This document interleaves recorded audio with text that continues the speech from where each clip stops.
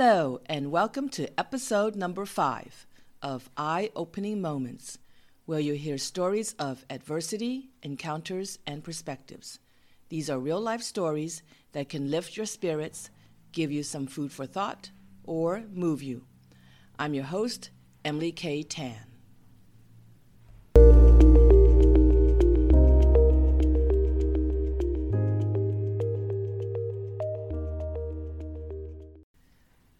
A moment of adversity labeled stupid.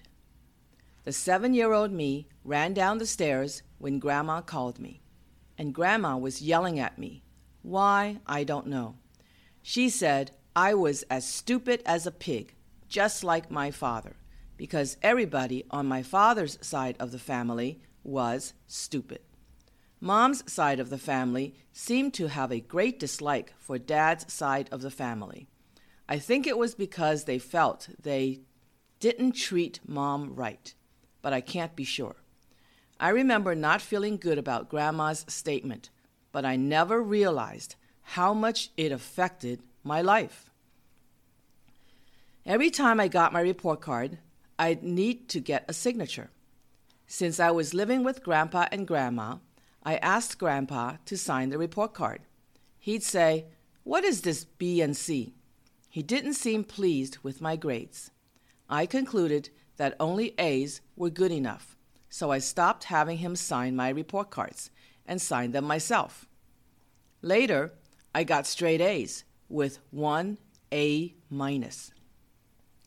I proudly gave it to Grandpa to sign, and he said, "What is this, an A-?" This reaction told me that 5 A's and an A- were still not good enough. I was never a straight A student, so I never gave Grandpa my report card to sign again. No one noticed that I didn't have anyone sign my report cards anymore, and I didn't need the displeased looks. The 2 incidents with Grandpa and Grandma were short interactions, but they set me on the path of thinking I was stupid. In college, professors commented that I was smart. I didn't believe them. As a teacher, other teachers said I was indeed intelligent, but I didn't believe them. My business partners said I was ingenious in business, but I didn't believe them. I'd say, "No, I'm not." One day, my boyfriend in business sat me down and said, "Why do you say you are not smart? You are brilliant," he continued. He'd asked why I didn't think I was intelligent several times because he genuinely thought I was smart. So I thought about it and realized that Grandma told me I was stupid so many years ago. So I thought I was stupid. Plus, Grandpa showed me that anything less than straight A's was not good enough.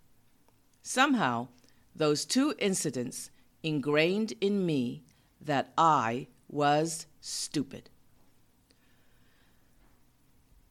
When I moved abroad to work, coworkers told me I was smart, but I didn't believe them either.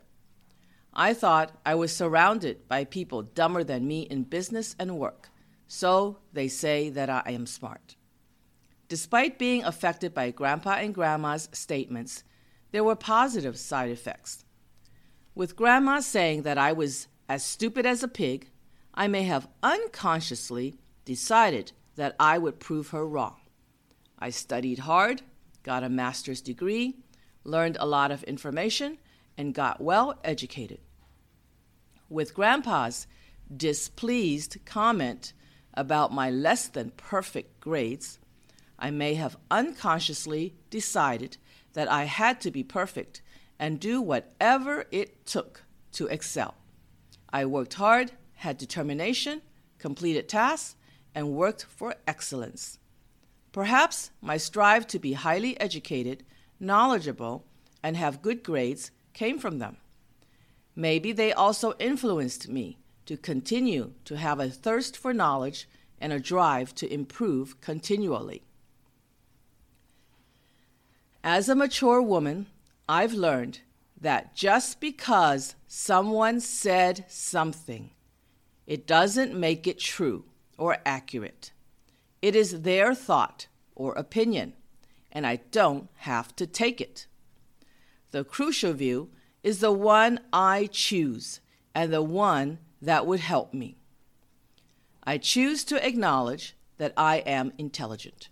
I have solved many problems and life challenges independently. I declare that I am not stupid. I move forward, overcoming more challenges and helping others solve problems too.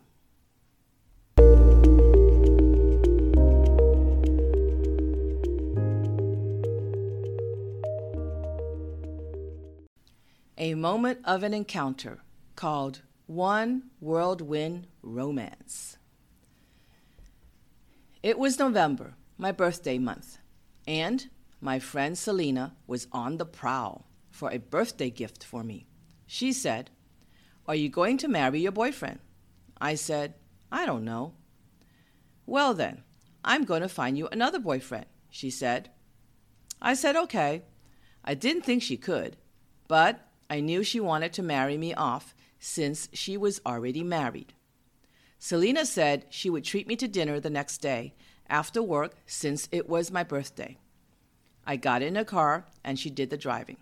She drove and couldn't seem to decide on a place to take me. I told her any place would be fine. She said, "Shh, I'm thinking." Finally, we stopped somewhere. She said she had a new friend she met at church, and he had a store nearby. She wanted to stop by to visit, and so we did. She chatted with him briefly, and then she told me to wait outside his store. I complied. Before long, she came out and said, "Can I give him your phone number?" I said, "Sure." She quickly went back in and gave him my phone number, and then came back out. We ran down the street a bit and let out a big laugh. She couldn't believe she had done it. But she had nothing to worry about since she was married. I laughed like I couldn't believe she did it, and I said he would not call.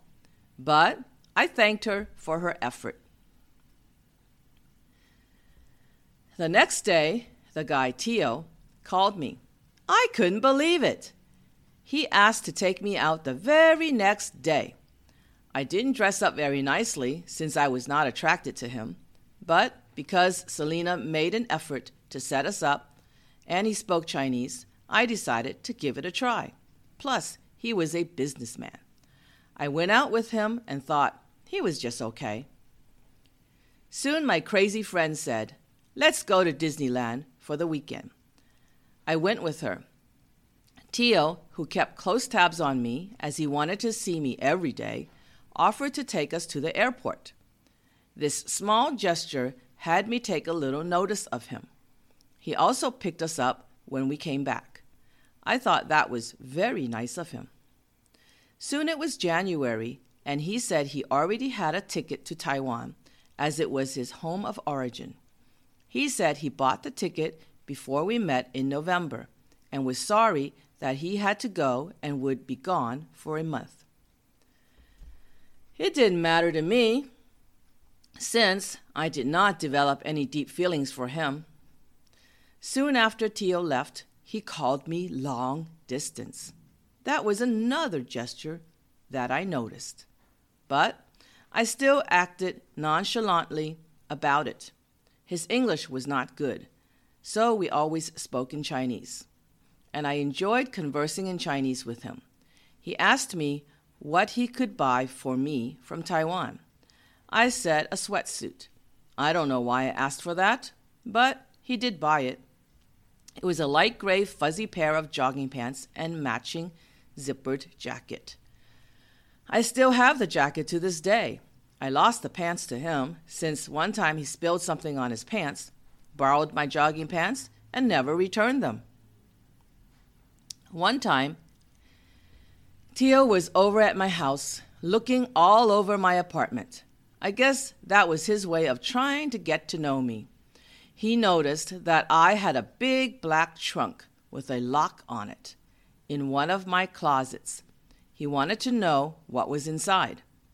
I said they were my things. He said he wanted to see and was quite persistent. I started to feel a little scared that he would pry it open and look when I wasn't looking or if I continued to resist. I had my diaries written in Chinese when I was a teenager. If he opened the trunk, he would find my journals and be able to read the Chinese. I wasn't ready to reveal that part of my life. Fortunately, he let it go. The next time I met with Teo, he drove me over to his new house that he bought, and said I could look around. The next thing I knew, we were at his kitchen table, a round white table, and he put a set of keys on it and said, "Here, you can have my house keys." I said, "No, I don't even know you very well." He said, "What do you want to know? You can ask me anything you want." We had only known each other for 2 months, and already he wanted me to move in or come anytime I wanted. I was not at that stage of a relationship with him. I couldn't even let him see the contents of my black trunk. Soon we had a hot pot dinner with his friends. Teo wanted to introduce me to his friends as his girlfriend. I was a little squirmy and shy about it. Then one time, he called late at night and asked why I wasn't asleep yet. I said I couldn't sleep. He proceeded to take it upon himself to talk to me until I would fall asleep. I thought it was so romantic. We even sang Chinese songs to each other. As it turned out, he was the one who fell asleep, as I could hear a little snoring. I hung up and did feel bad for him. I started to have some feelings for him. After knowing him for only 3 months, Teo proposed to me. That was way too fast for me, and I was not madly in love with him. Then he said he wanted me to meet his auntie, his only relative in town. Before I could meet her, he called to tell me that his auntie disapproved of us getting married because I lived alone and did not live with my parents. He came from a very traditional background, and they were not ready for this independent American girl. And because his auntie disapproved, we broke up. Just like that, he proposed to me, and just like that, we broke up. It didn't bother me because I did not have serious feelings for him. It bothered me that someone else decided that I was not the right girl for him. To me, it meant a guy that was not in charge of his own life. That was my perception as an American, believing that it should be our own decision about who we marry. His actions told me he was just like what I had seen in many romance movies from Taiwan. The films mirrored real life. The plot often goes like this: boy meets girl, falls in love, meets the parents, and if any set of parents don't like one, the relationship would be over. I got to see a Taiwanese movie play out in real life, except that I didn't fall madly in love with Teo. And that was the end of the 3-month romance, or so I thought. 9 months later, Teo showed up at my door, begging me to let him in the door. Finally, I let him in. We sat down on the couch, and he said he still wanted to marry me. I said I didn't want to marry him and that he needed to leave. He said he was serious and that he was not going to leave. I couldn't get him to leave, so I said, "If you don't leave, I will get a knife and hurt you." He wouldn't leave. I proceeded to go into the kitchen to get a knife. I started to aim the small, pointy knife at him. He didn't budge. I put the sharp tip on the skin on his arm, poking into his skin. And still, he didn't budge.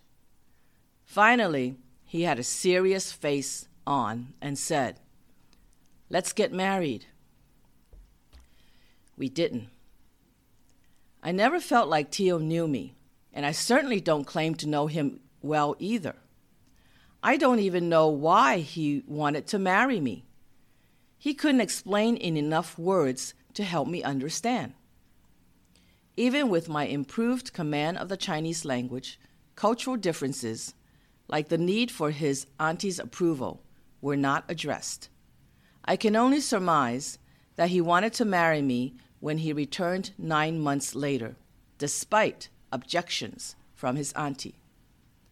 Perhaps love is love, and there are no words to explain why you would love someone in any language.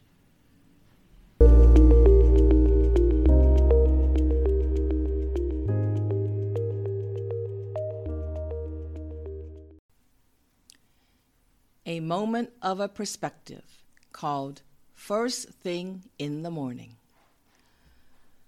"What's the first thing you think of when you wake up?" asked a friend of mine. I thought, what an interesting question, and I had a quick answer. I thought about what I needed to do for the day. Though I had a short explanation, as I knew my response, I was left to think what that meant. It gave me lots to ponder if I wanted to change the answer or what was already in existence. As a goal-oriented person, of course, I had daily to-do lists, short-term lists, and long-term lists of things to do or something I wanted to accomplish. Take that away from me, and you're taking away a navigator of direction for me. Take that away from me, and I have to wonder about the purpose of life if you don't know what you want to do or where you want to go. Without it all, what would there be to accomplish? Without accomplishments, where would successes be? One idea seems to lead to another, backward, until you get to an origin or a cause for why I wake and think about what I need to do for the day. A simple human thought or feeling is to have direction and purpose in life. If not, one would be lost and confused. Worse, life would be wasted or unproductive, and life is too precious to waste.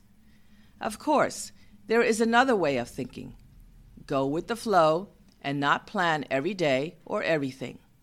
There are certain things most people have to do, such as go to work, go to appointments, do chores and errands, complete necessary tasks, and for the remainder of time left, have fun or do whatever you feel like or whatever comes up at the moment.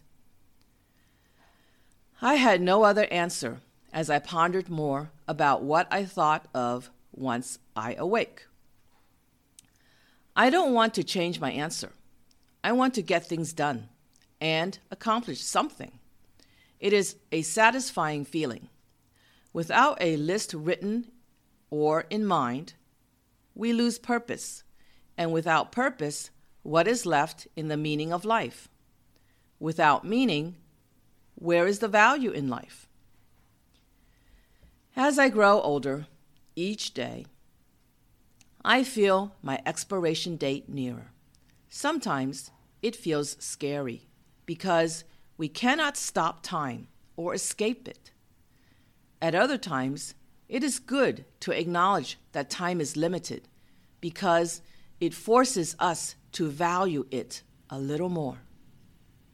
And we do so by spending more time doing the things we love and being with the people we love.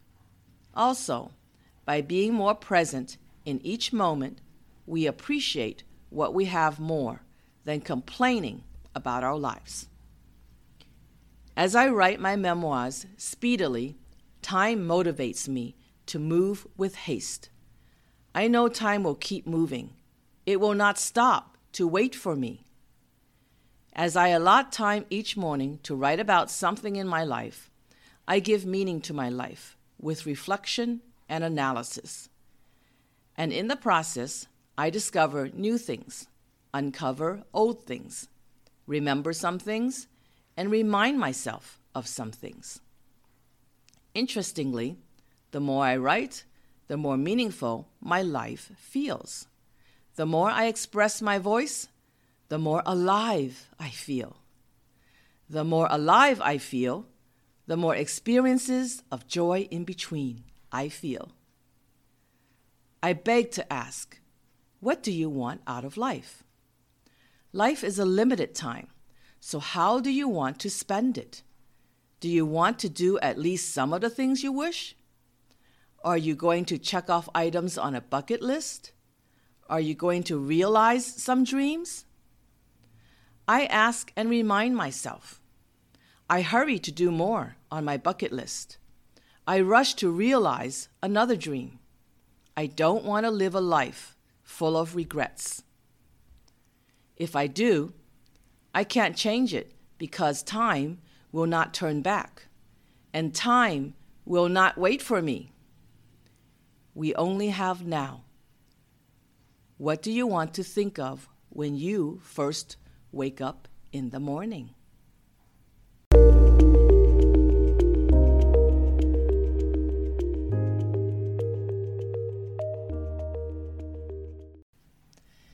Though I thought I was stupid for many years, it drove me to be a high achiever. With more education and maturity, I realized that being told that I was stupid was an opinion, not a fact. More, my opinion, or the opinion that matters most, is the one that will help me and make me feel good. Though I had a whirlwind romance that didn't turn into marriage, it gave me much food for thought. And love is love. It needs no reason. Though the first thing I think of when I wake up in the morning is what I need to do for the day, it gives me purpose, meaning to life, and drives me to accomplish goals and dreams for a fulfilling life. Next week, you will hear 3 new real-life stories called The Triumph, One Phone Call, and My First Kitchen.